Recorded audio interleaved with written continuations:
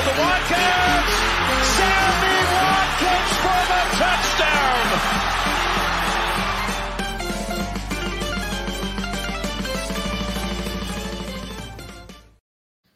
Good evening. You are listening to the Fumblerooski podcast by Fans Only Sports Network and Power 88 Dean Radio. I am Adam Wright along with Justin Hill. We have a special guest with you tonight, and it is Nick Noormand. So you might recognize Nick Noormand around our social media page. He comments every now and then. He listens into our show. He answers our fan box questions with very detailed and great responses. He is a diehard Steelers fan and a friend of mine. We were former classmates. I used to go to Gordon College, and Nick actually graduated from there early. Is that correct? Yes, sir. Graduated from there last year and have been working back in California since then. So yeah. Awesome. Nice. Do you want to introduce yourself? Sure. So I'm Nick. I am a former classmate of Adam's, as he was saying. I am a diehard Steelers fan, so if you catch me responding to the fan box or anything like that, it's normally a lot of Steelers stuff.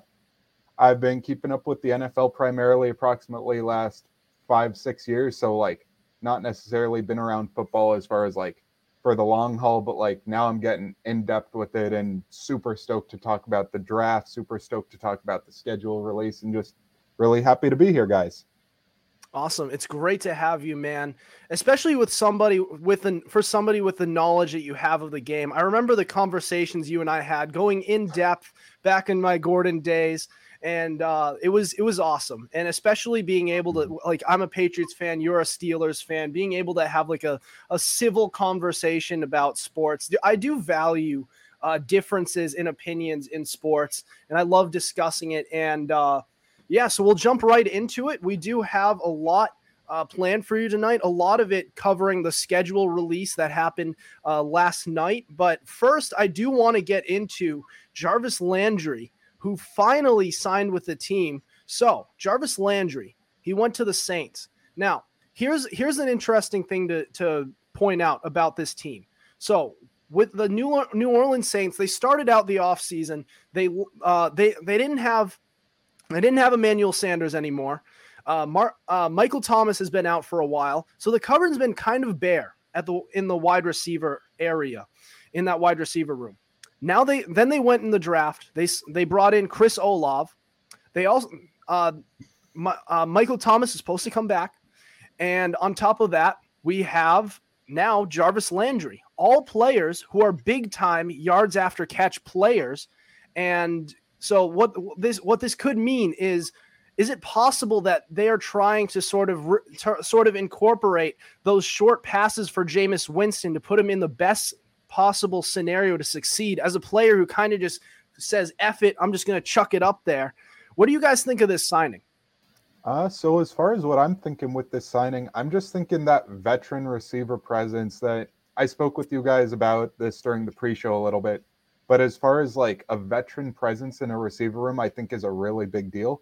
Where Michael Thomas is the veteran in that receiver room, but in all actuality, he's not that old. And also, he hasn't really played meaningful games in 2 years, which is crazy to think about because Michael Thomas, the last time we saw him on the field, he was a dominant force with 1,700 yards that season and set the record for the most receptions in a season. So he was insane. But as we know, following the news, following the NFL, he's had off-field issues. He's had personality kind of issues. And so although he's a dominant player when playing, he hasn't been healthy and he hasn't been necessarily the best role model for a young receiver like a Chris Olave. It is really cool, though, to see that connection, though, with Ohio State, with Michael Thomas being a former Ohio State player. And if you guys take a look at the depth chart, there are a ton of Ohio State players on that defense where the Saints love their Ohio State guys. And I think that this Chris Olave was a great pickup for them from Ohio State. And I just think having a veteran presence to really be able to really be a role model for him is a really big deal in Jarvis Landry. All right, Jay Hill.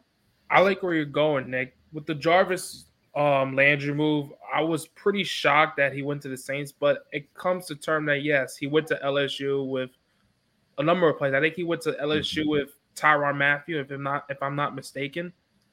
So he did. So regarding with that situation, I think he'll bring, like what you just said, Nick, great veteran leadership towards the club. I think with the players on the Saints this year, knowing that this wide receiver core, they've not all played together. Let's not forget, like Michael Thomas missed a season.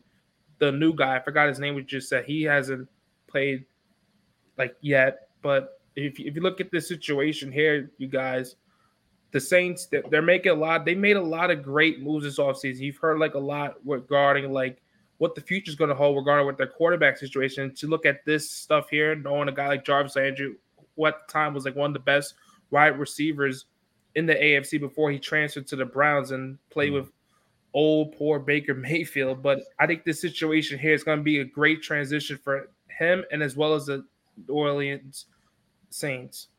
So looking at this move, I look at what they did, what the Saints did with Jameis Winston this past season. And so through 7 games, he went 5-2, 14 touchdowns to 7 interceptions. His average yards per attempt, it was the lowest since his sophomore season. What does that tell me? That they're trying to do a lot more shorter passes and try to play more conservative football with Jameis Winston, because he has the tendency to just throw it up there and be, careless with the football. This offseason, they brought in the first round, they got Chris Olave, who is a big-time yards after catch player. And then on top of that, they went out and now they signed Jarvis Landry. And you also still have Michael Thomas on the roster, who relied heavily on slant plays. And you combine all 3 of these players, you can still throw to Alvin Kamara. And you look at that, we could possibly be seeing the best season Jameis Winston could get.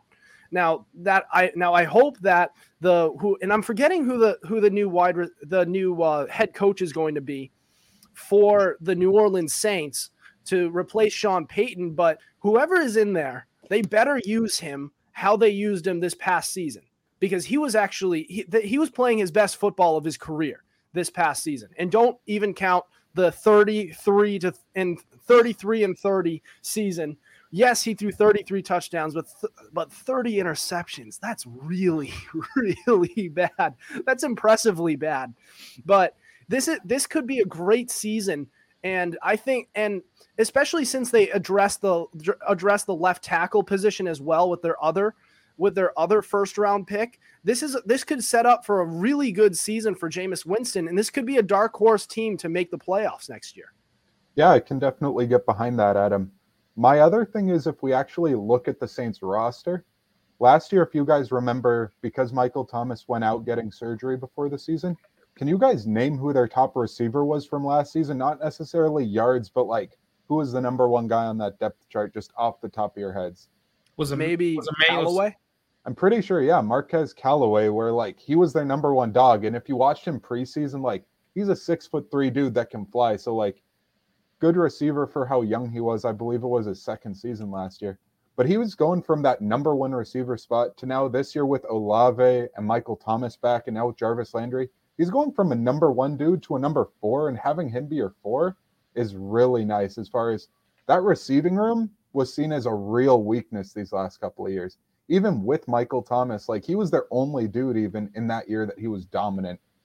But going from that kind of receiving room to where now they got some weapons, now they got some dudes to play with, where if Michael Thomas gets injured again, we're not looking at that room like, oh my God, what are they going to do? We're not seeing it as much of a weakness, which is a big deal for that team that wants to throw the ball all over the yard too.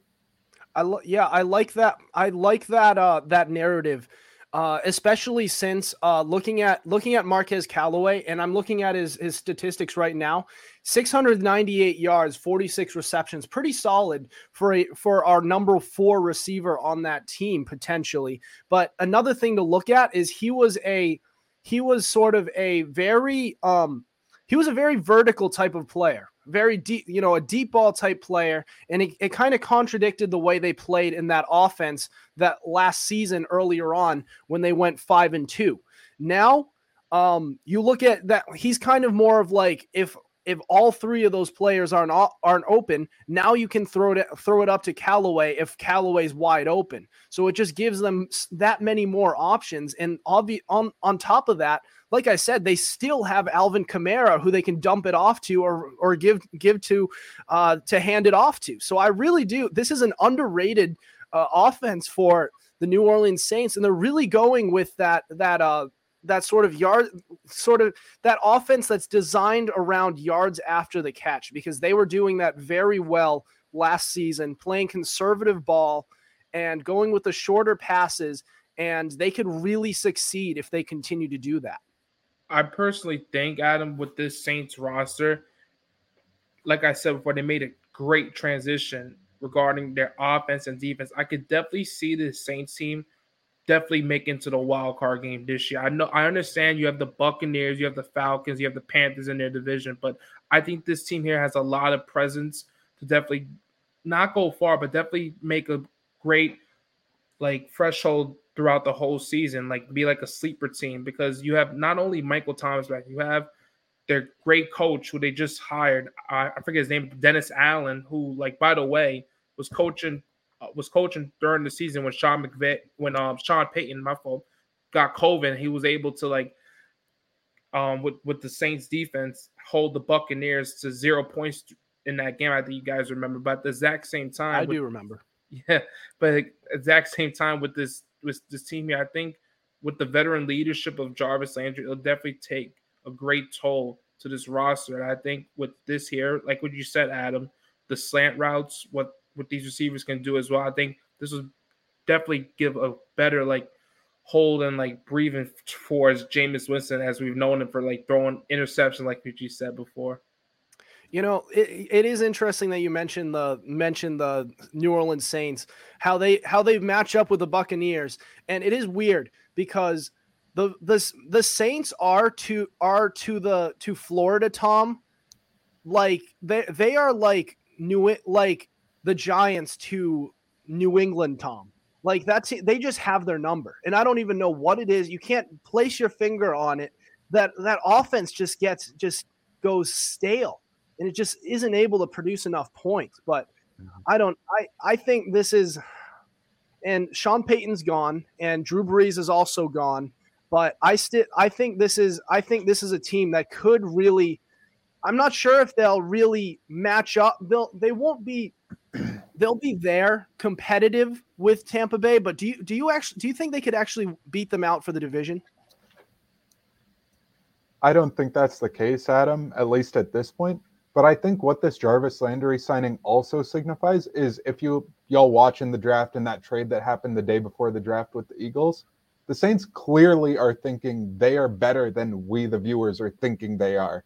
Because I feel like me or you or any other NFL fan, we look at the Saints and we're like, their offensive line has some talent. They got a good running back. Jameis Winston's all pretty good. Their defense has some good players, Marshawn Lattimore and Marcus May, who they signed. They got good players, and they really said, okay, next year's first round draft and other draft picks, we're fine giving those away if we get dudes now. They clearly think that they're a good team now, and this Jarvis Landry signing just proves that even more, where they're trying to put themselves over the top to be a playoff team now and selling off for the future a little bit, which I know they were trying to do that with Drew Brees and pushing cap dollars down the road. But the thing is, now it's the post-Drew Brees era, and they're still pushing stuff down the road because they think they got a shot now. And I think this just shows even more of that. When you mentioned the post Drew Brees era, Nick, it's funny you say that, because in that division, when it was Tom Brady's first year, we were saying to ourselves, who's going to make it out? Is it going to be the Saints or the Buccaneers? And then when Drew Brees left, you're saying, I'm saying to myself, okay, this is Tom Brady's division, like how it was in the AFC East with the Jets, Bills, and get the other team at the moment, but at that time. But now looking at this pickup today, I'm saying, okay, we do have some competition in this division. Yeah, it is. I'm not sure. I think they're definitely putting they think they have something in Jameis Winston. You can definitely tell that, because they're changing the offense to bring the best out of him. They're surrounding him with pieces that also bring the best out of him. They're giving him an offensive line. They're definitely trying to see what they have in this kid and see if they could turn him into the number 1 overall pick that he was and be able to play like it. And what I saw from the flashes that I saw from him from this past season, I do think that he can do that. 7 games, 5-2, 14-3 touchdown to interception ratio. That's a good sample size. That's not like just 2 or 3 games. That's actually a lot. That's like almost half a season. So I think they're looking at what they have. They're trying to go all in with this team. And, they're also looking at their division rivals, the Tampa Bay Buccaneers. Accidentally said New England Patriots because, it is almost New England South. But you look at them and they're like, well, they're almost done. They're Tom Brady is taking it year by year. This is potentially his last season. We're knocking at the door. Let's go all in with this team. In the next 1 to 2 years, we could become world champions, or at the very least, I'll pump the brakes. At the very least, they'll be division champs. I'll put it that way. They'll win the division.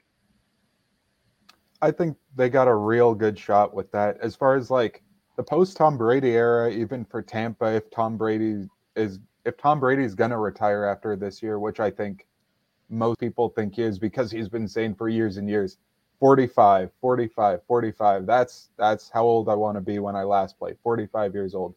And that's going to be this season where it kind of, if you read the tea leaves, it kind of seems like this season's going to be his last season, hence the Fox contract too.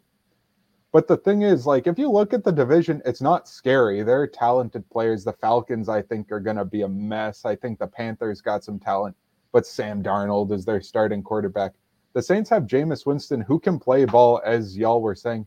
The other thing is, when they signed Jameis Winston originally, I think 2.5, 3 years ago now, this was post Tampa Bay Jameis Winston. He actually got LASIK back then, and that was a big deal because if you heard the stories coming out of Tampa Bay, he couldn't even read the scoreboard apparently half the time, where like his vision was that bad apparently, where as a quarterback and your ability to see the field and make reads, having good vision is a big deal.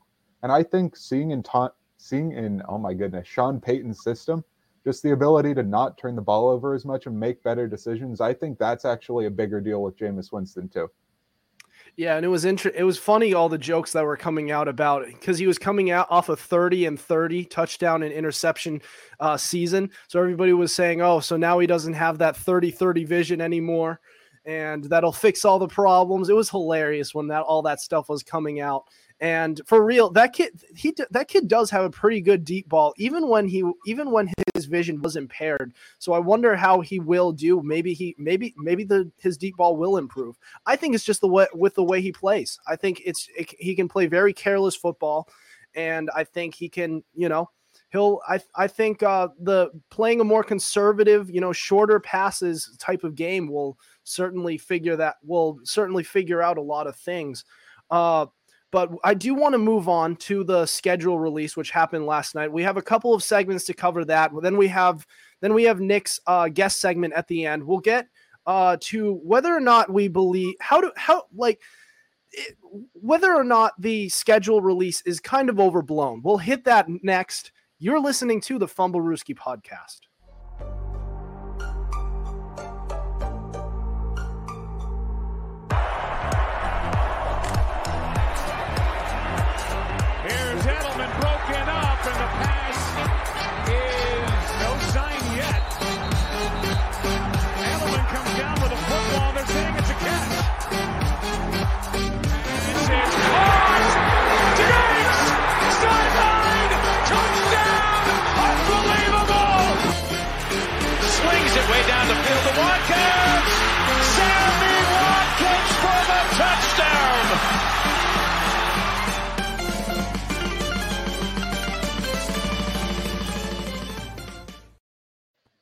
You are listening to the Fumblerooski podcast. I'm Adam Wright, Justin Hill, special guest Nick Noormand in here with you tonight. And so the NFL schedule release happened last night. And the issue with the NFL, and I understand the issue because the NFL has become, a big thing in America. Everybody loves their football.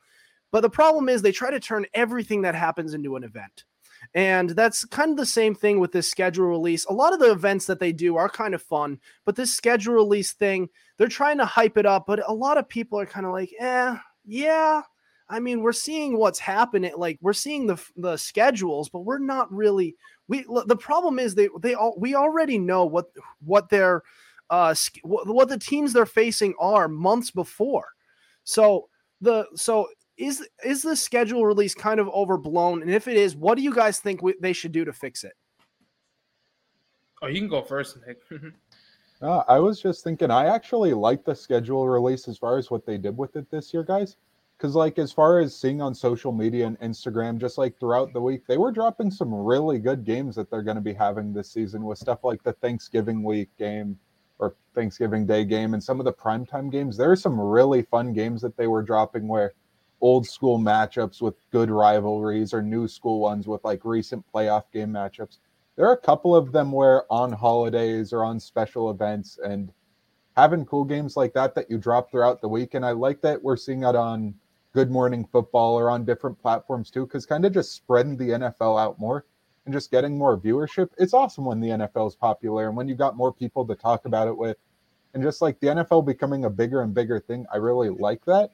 And so I think spreading it out a little more on more platforms is really fun. And I think dropping those really special holiday games, primetime games is really cool because those games, there are a lot of good ones. And they're kind of hiding to the side the Jaguars, Texans, week 7 kind of matchups. And I'm okay with that. But making those big primetime matchups be the really on the schedule, like mark your calendar kind of games, I like that. And I like that they're trying to do that with the schedule. I definitely agree with you, Nick. Before like the schedule came out yesterday, when I heard like the Buccaneers versus the Chiefs, I was very excited because I'm saying stuff. Okay, it may be Tom Brady's last year, and knowing that the two of them they last faced in the Super Bowl and the regular season games from years past. But at the same exact time, looking at the schedules here, there definitely needs to be a change. I definitely like how the NFL they can get fans like a little bit like pumped up of what like the big games are going to come up, such as like what I just said before and other games. And like as a Giant fan myself, like I already know like when you're like a fan of your favorite team, you know who you're going to verse in your division. You're going to verse them 2 times a year. However, I think like with the NFL, they need to like hype up like what you said before, Nick, like holiday games, like the Sunday Night Football game, maybe like Fox like America's Game of the Week. Like we like I understand like Fox is like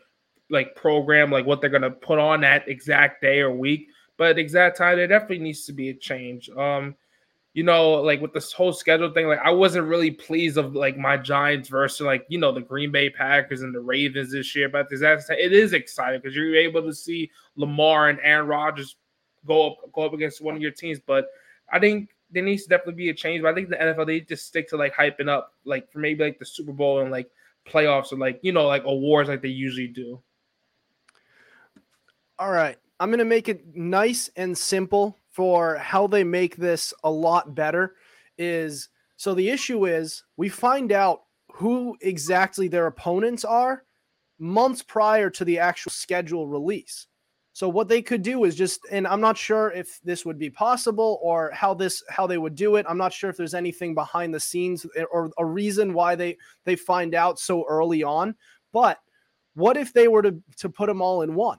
We find out who they're facing and we find out when they're playing those games, so that all the games are sort of all the games are sort of all happening, and it would make for more a bigger audience because we already know who they're facing. It's just and in the schedule release, we're just finding out how it's going to be, like the order of which they're facing those teams, if that makes any sense.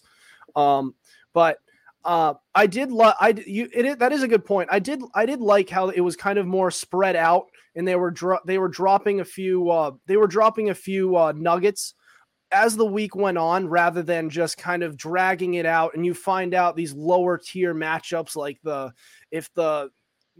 any divisional round, like I did like that, like the Thanksgiving games, Christmas Eve games. There's a Halloween matchup between the Bengals and the Browns. That's going to be awesome. I like that. So, it has improved, but I'm still like, it just doesn't excite me that much. Like I just turn post notifications on Twitter, and I'll find out that way where all these big time matchups are going to be playing, and I'll just open it up in the movie theater, in a restaurant while I'm doing something else. I'll be like, oh, cool. Thanksgiving game. Patriots playing first game since the butt fumble game. That's awesome on Thanksgiving. Can't wait. But like, it's just not an event that I like invite my friends over. I sit down, get some Doritos. Just, it's nothing like the NFL draft or other things that they turn into an event. And if they really want to turn this into a big thing, then you need to make it a big thing. You need to make like that everything drops at once. But we already find out who these teams are playing like months prior. And it's like, we know who the opponents are. We're just finding out the order for which they're playing those teams. And it's not as exciting, if that makes any sense. I got you, Adam.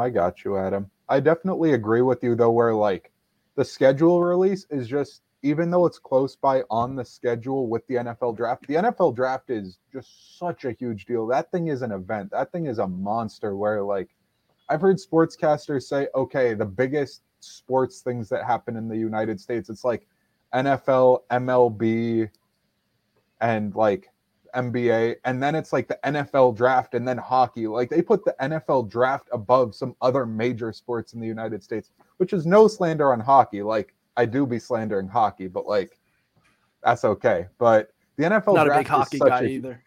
It's such a huge deal though, where like the NFL draft is all that, where it's just a fusion of college football and NFL football, and it's just where worlds meet, where we see some young stars, some players like a Trevor Lawrence that we know have been college football studs for years now, and we know they're going up high, and we know there might be trades, we know there are things going on with it, but I don't think the NFL necessarily wants to make the schedule release that, even though they could be making money through like the schedule release and doing something like that.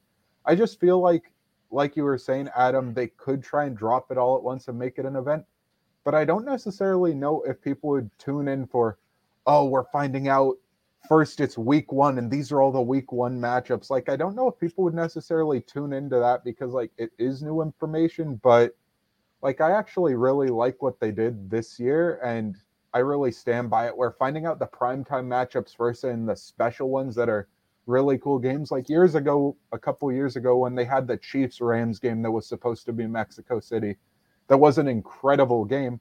Like, that would be one of the games that they would have dropped this last week earlier before the schedule release. Or like the Patriots-Buccaneers game from last year that was Tom Brady returning to New England. Like, everybody wanted that game and wanted to know where it was on the schedule, and like they wanted to mark their calendars for that bad boy.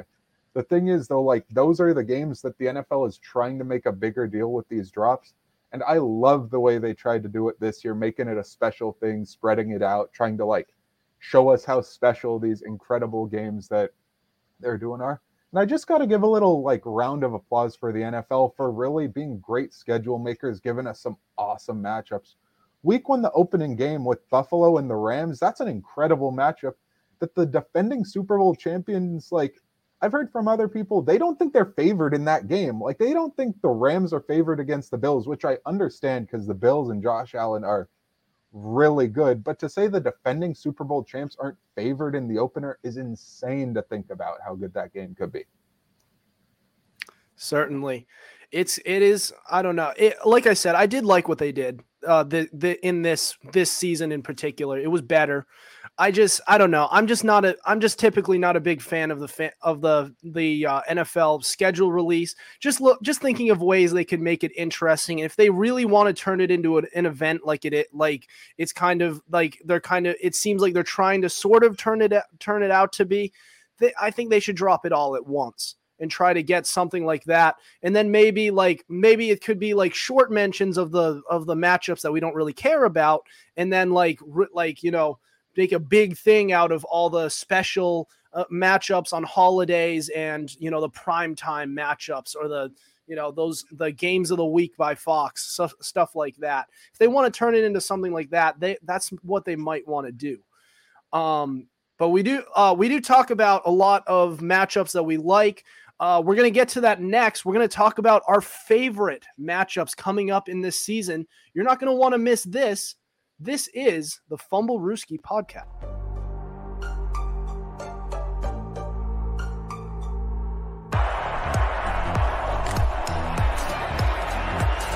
Here's Edelman broken up, and the pass is no sign yet. Edelman comes down with a football. They're saying it's a catch. This is caught. Diggs! Sideline! Touchdown! Unbelievable! Swings it way down the field to Watkins. Sammy Watkins for the touchdown.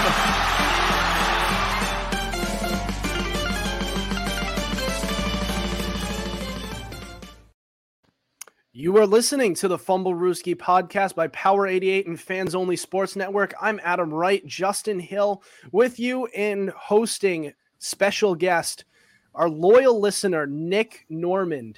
So we are covering a little bit on last night's schedule release. We got a lot of interesting matchups as we talked about, but now we want to cover more specifically our favorite ones. Looking games on the schedule where we circle and we say, that's one I can't wait to see. So guys, we'll go around the table and asking this. Nick, I'll start with you. What's one matchup that you look at and you say, I can't wait for that? Man, so Adam, I was telling you a little about this pre-show, but man, just being like a loyal Steelers fan, I read Steelers news and like updates with guys we signed and like stories that are coming up with the coming season. The biggest thing on the Steelers schedule for every Steelers fan from everything I've seen, Steelers Raiders, December 24th. Oh my goodness, this game is going to be crazy. It's Christmas Eve. It's Sunday Night Football. Raiders Steelers in Pittsburgh. It's just going to be the biggest thing because it's 50 years and one day from the biggest football play of before our lifetimes, but the biggest football play ever with how am I forgetting the name of the damn play? But it's Franco Harris, it's the Steelers and Raiders, it's the Immaculate Reception. Oh my goodness. But the Immaculate Reception, which like as a Steelers fan, I wasn't around for it, but it's a huge play and it's 50 years and one day since then. It's Christmas Eve. It's going to be a crazy good matchup. Devontae Adams and Derek Carr come into Pittsburgh with Kenny Pickett and our defense in December. That just is a primetime matchup that if I were able to be out there, I would be going to that game. I will buy my tickets now if I could be there, but who knows? It's a good one. It's a good one for fantasy purposes too. I'm going to try and draft Devontae Adams this year, and I'm going to pair him with Derek Carr. That's going to be one that I like. Maybe not Derek Carr, but I've always been a Devontae Adams guy. I don't know. I always look at fantasy football, but Jay Hill. For me, when we were talking about the schedule releases, I said the Buccaneers and Chiefs, and I'm going to stick to this one. Why? Because one, Tom Brady, he's one of my favorite quarterbacks right now, and even of all time, he's the greatest quarterback of all time. I've seen him going up against Patrick Mahomes, who they're calling him the GOAT after when Tom Brady leaves, and like the future of the NFL regarding like quarterbacks. I can't wait to see this matchup. Why? Because like this is like a redemption for like Patrick Mahomes to like trying to like beat Tom Brady after the Buccaneers like crucified him in the Super Bowl at home. Seeing how like the two of them have had great battles since 2018. You look at the AFC Championship game where the Patriots went into Arrowhead Stadium and beat them. You look at the regular season game the Patriots and the Chiefs had prior. You look at just great regular season games, including playoff game matches and Super Bowl matchups, like regarding like not just like with Tom Brady and Mahomes, but like the Buccaneers and Chiefs in general. Like the two battles they had, like it's just spectacular seeing this, knowing that this might be the last time to see these two great quarterbacks play against one another. It's going to be really great to see. Yeah, I do like that matchup, and it's interesting. We were recapping that matchup on our show about a year ago, we had Robert Shelley on the pod, who you guys might know, and he described Patrick Mahomes being crucified, as you mentioned.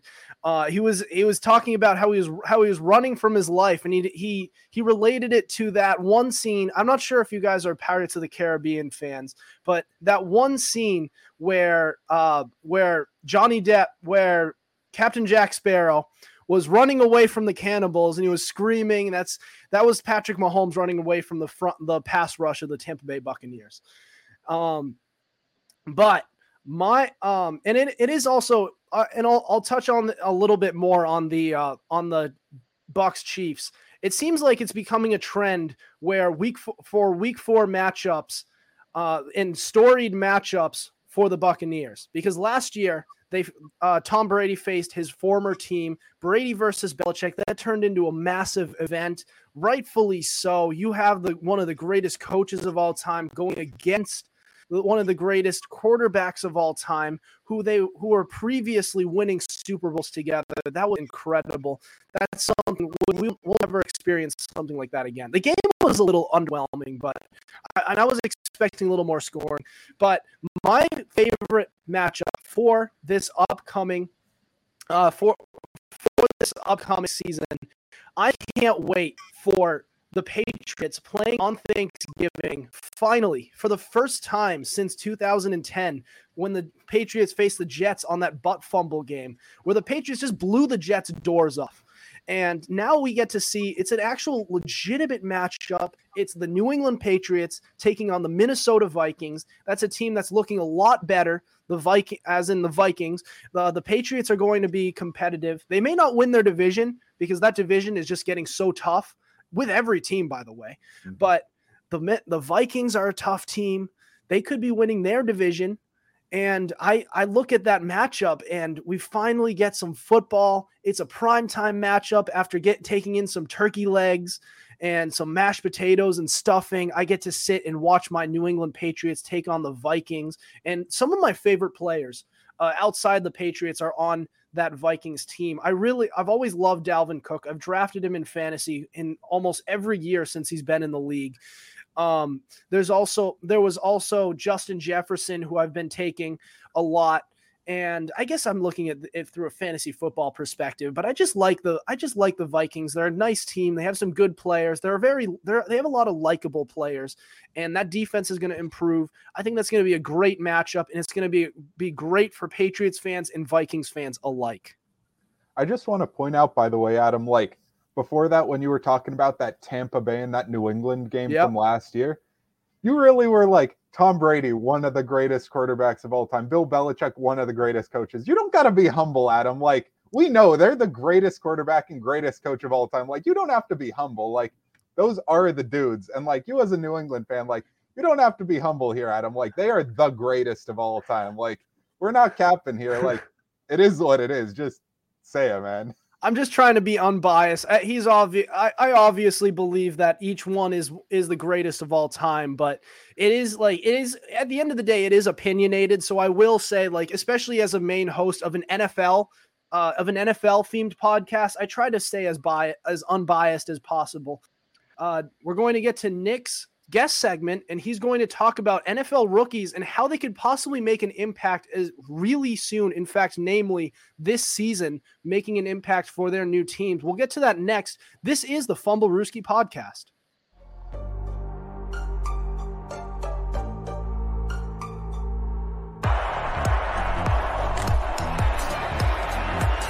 Here's Edelman broken up, and the pass is no sign yet. Comes down with a football. They're saying it's a catch. It's caught. Diggs! Sideline! Touchdown! Unbelievable!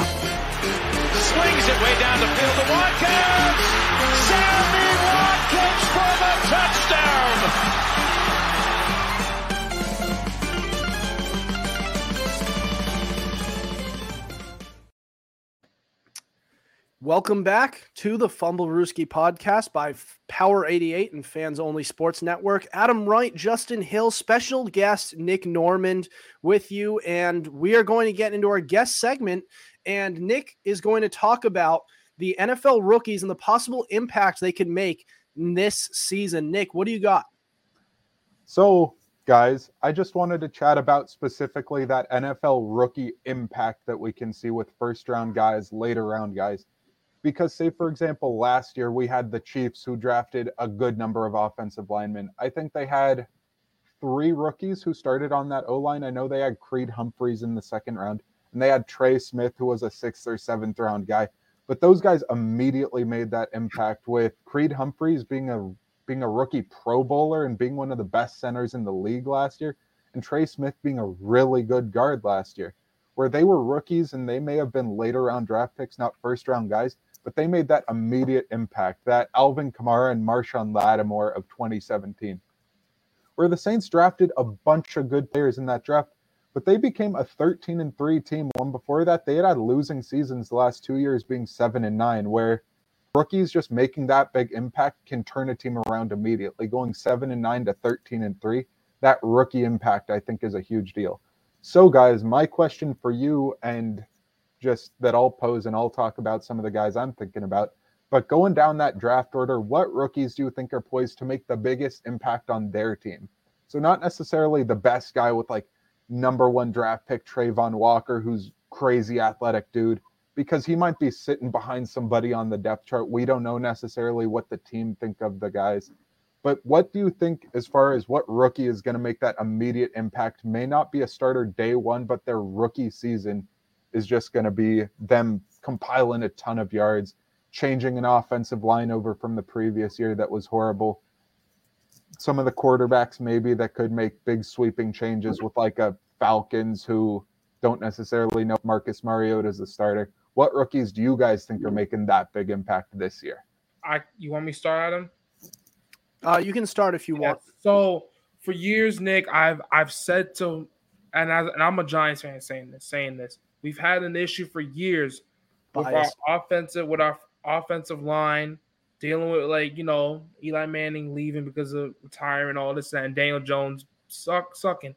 But I think the biggest change, in my opinion, one way to put it, it's just a fact that's going to definitely be a great change into the O-line this year. It's got to be Kayvon Thibodeau. If I said his name miscorrect, he's not an offensive lineman. That good D lineman, I think. He's a defensive end, but they did take an offensive lineman. Yeah, Evan Neal from Alabama. That O lineman for your Giants is going to be a big steal, Jay Will. Personally, in my opinion, I liked him actually coming out of this draft more than Ikem Ekwonu, who went 1 pick before him. But I think Evan Neal, being the 6'7", 330-pound man that he is, if you watch his tape, I think he was the best blindside on an island kind of pass protector in this draft. We're going one-on-one against somebody. I think he could do the tango with any defensive end in the league, in the draft. I think he was that good. Even being a Steelers fan with P.J. Watt, like trying to get around a 6'7", 330-pound beast, I think he got a shot to make that matchup kind of good, where I think Evan Neal for your Giants could be a really good impact player early on. My issue, though, with that is that you guys have Andrew Thomas at your left tackle spot, who's been holding it down at least this last year. I know his rookie year, he was a mess. But this last year was a better year from him, is what I've heard on all accounts from Giants fans and other fans who have been trying to keep track of him. But so if Andrew Thomas is your left tackle spot, are you moving Evan Neal over to right tackle? What do you think you're doing with that O-line?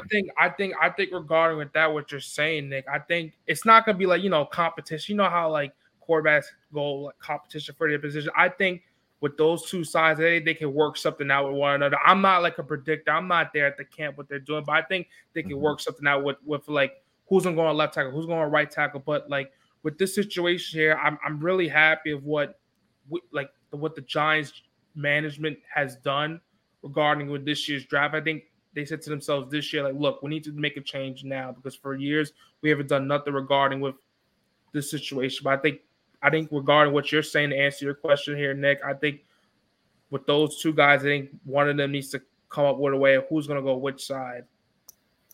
I got you. I definitely can get behind that, Jay Will, because if you have two good tackles, one that's better than none, and two, Evan Neal is a good swing tackle too, where he played both right and left tackle at Alabama.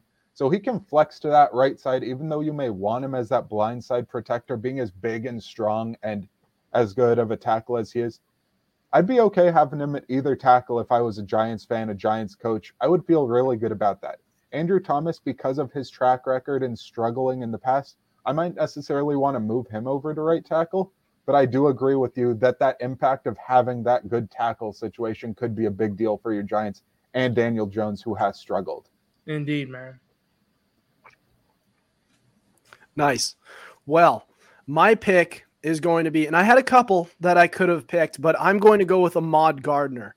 And if you guys have heard me on this show talking about Ahmad Gardner, I love me some Ahmad Gardner.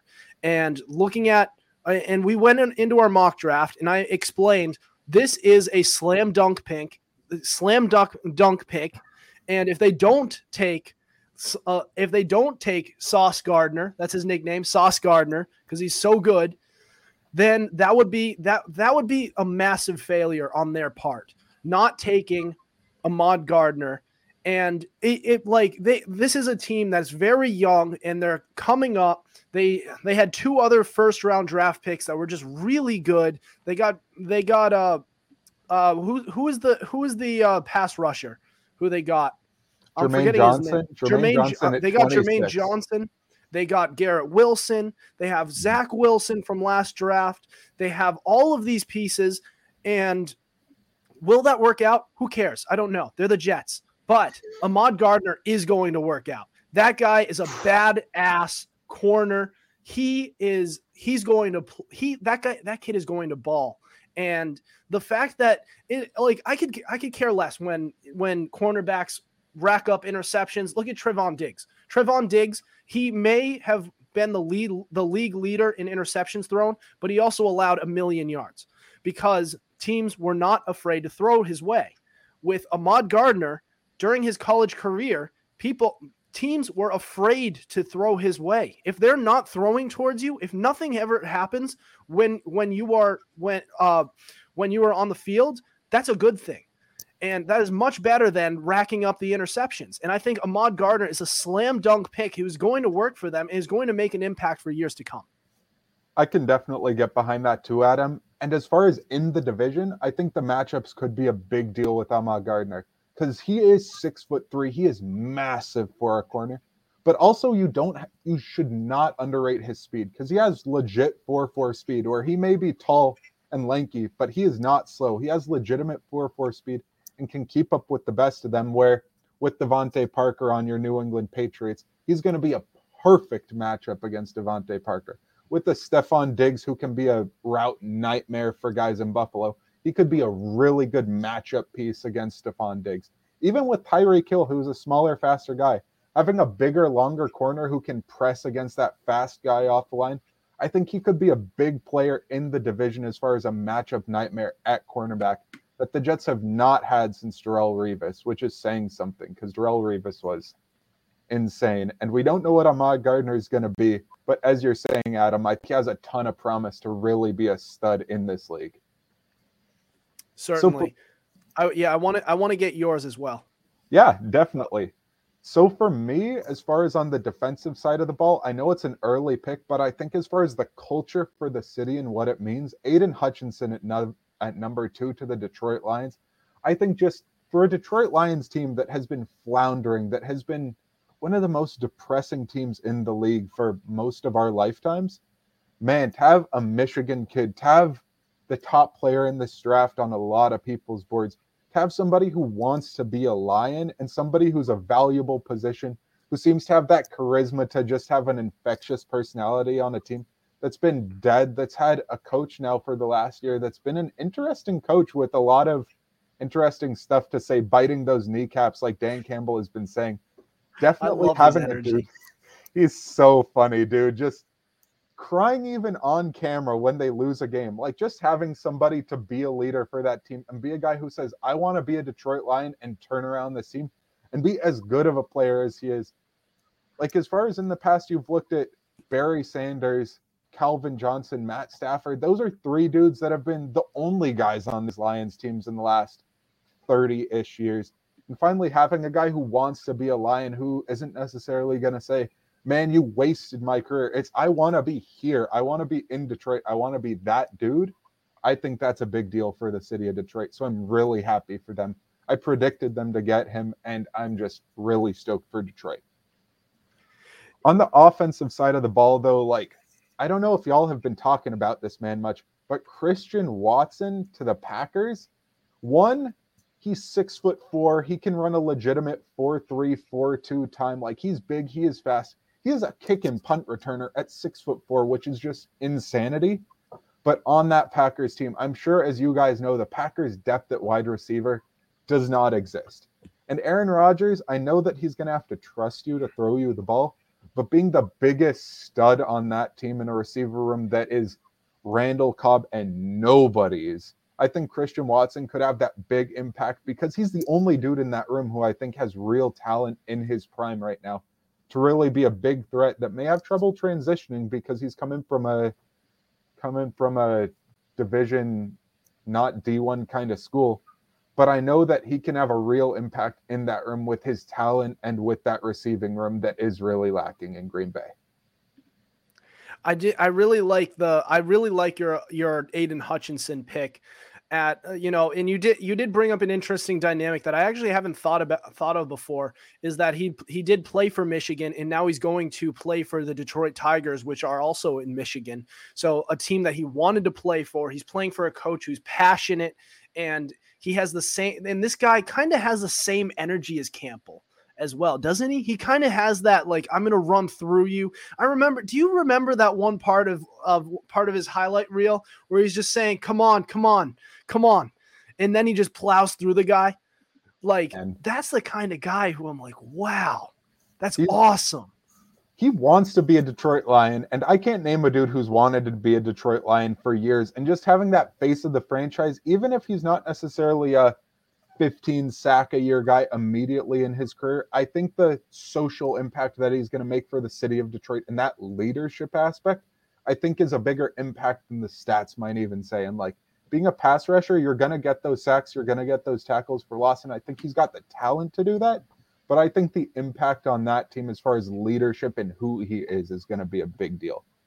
By the way, with this segment, I just want to jump a little bit around to a couple other guys. With the A.J. Brown trade and everything that happened with that to Philadelphia, the dude who's replacing him is Treylon Burks for the Titans. And that receiving room has Robert Woods coming off of an ACL and a couple of other third, fourth guys on the roster where Treylon Burks is going to have an immediate impact as a jet sweep kind of guy, as a gadget kind of guy, but also as a true receiver for a team that really needs a complement to Derrick Henry running the ball.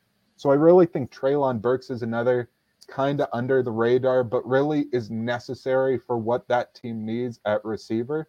He could really be a big impact dude. And Kenny Pickett for my Steelers. I could not leave a rookie segment without mentioning my Steelers dude, Kenny Pickett.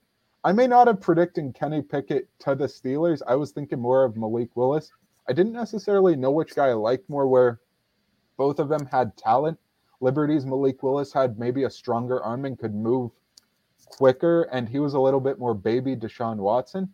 But I really like both guys, and I really think as far as the only rookie quarterback who could play this year significant snaps, I think that's Kenny Pickett. And I think for a Steelers team that loves him, that he's a Pitt guy, that he just said, I'm moving 12 feet away. I'm in the same stadium. I'm a Pittsburgh guy. I was here for 5 years, and I get to start my career here.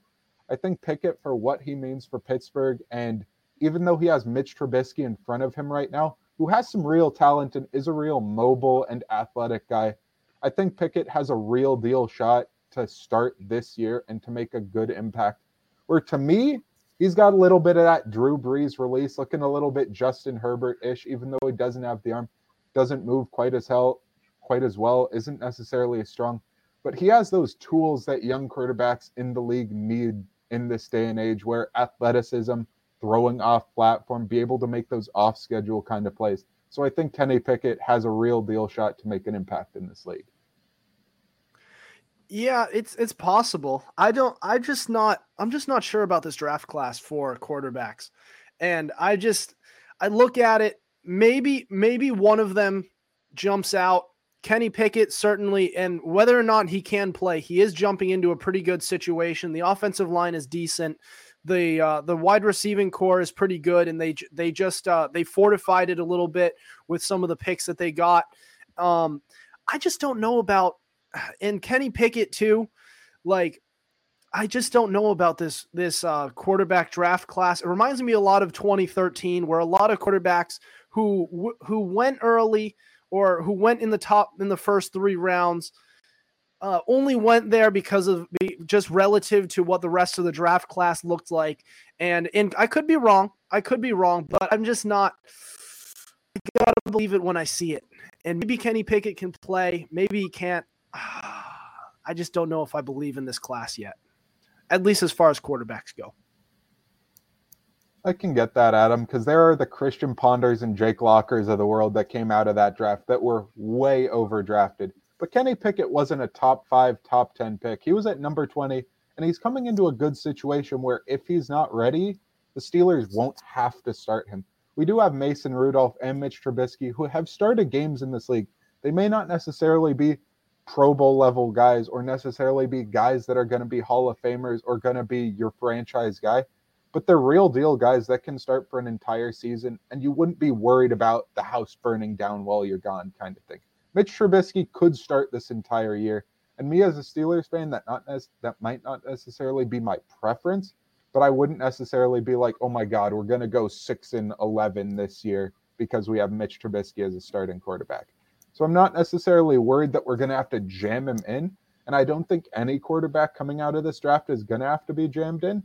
But I think that somebody else who we may have to talk about in this discussion is Matt Corral, who's going to be playing for the Panthers. Have you guys heard anything or have any thoughts about having to play behind Sam Darnold, who may not be your guys' cup of tea? But I don't think the Panthers particularly like Sam Darnold, like the coaching situation there, where I think Matt Corral could get some early snaps just because I think one bad game, Sam Darnold gets yanked early. Yeah, they don't like that guy. And you can tell how pissed off they are that the quarterback that they traded for, who they believed in, would actually make an impact. He starts 4-0, 3-0, 4-0 for that team, and then he fell off a cliff. He fell off a cliff. And they were so pissed. They brought in former Panthers quarterback Cam Newton. They were doing all sorts of stuff to try and make up for it, but just nothing was working. And yeah, that is a good place for a rookie quarterback who may not have been, highly thought of to go and maybe get a chance. I mean, if you're looking for a chance as a quarterback, go to the Carolina Panthers. That's where you need to go. Do you have any other prospects that jump out to you?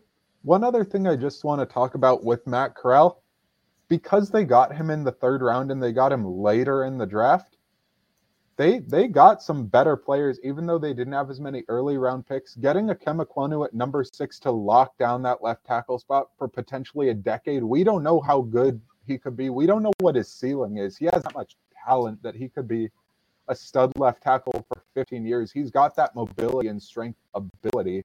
But because you got that left tackle spot locked down, you got that right tackle spot locked down by Taylor Moton, and you have an interior O-line that's not bad, even with a Sam Darnold or a Matt Corral at quarterback, you have Christian McCaffrey, who may or may not be healthy this season. We don't know. We never know. We got DJ Moore. We got Terrace Marshall, who was a rookie last year, who could be looking to make a bigger impact. We got some big, fast dudes, some big, strong dudes, some really talented guys in that offense who could be around Matt Corral or could be around Sam Darnold to make that an interesting team, even though we don't necessarily know because of the quarterback situation. If Matt Corral has to start games, he's got big targets, fast targets to throw down the field to. And so I think he has a real opportunity that if he gets it, he could make some big Zach Wilson-esque plays. Yeah, certainly. We'll see how it ends up going, but we'll see. I don't know. Yeah. That team does have, it is a good place for a quarterback if they could play to really do well. They now have a tackle. That offensive line is improved.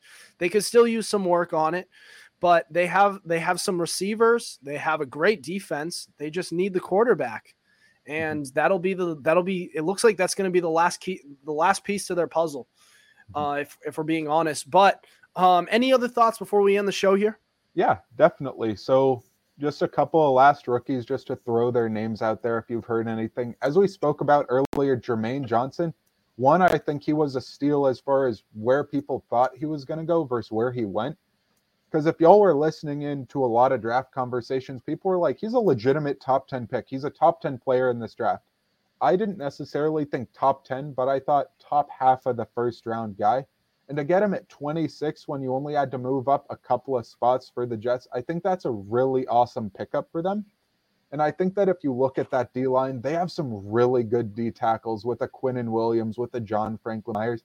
Their defensive tackle situation is really strong and really deep, where if you want to be a dude who the interior D tackles are just taking up space, taking up dudes, and getting those one-on-ones, I think Jermaine Johnson could get a lot of one-on-ones on the outside his rookie year to be a good edge defender in this league.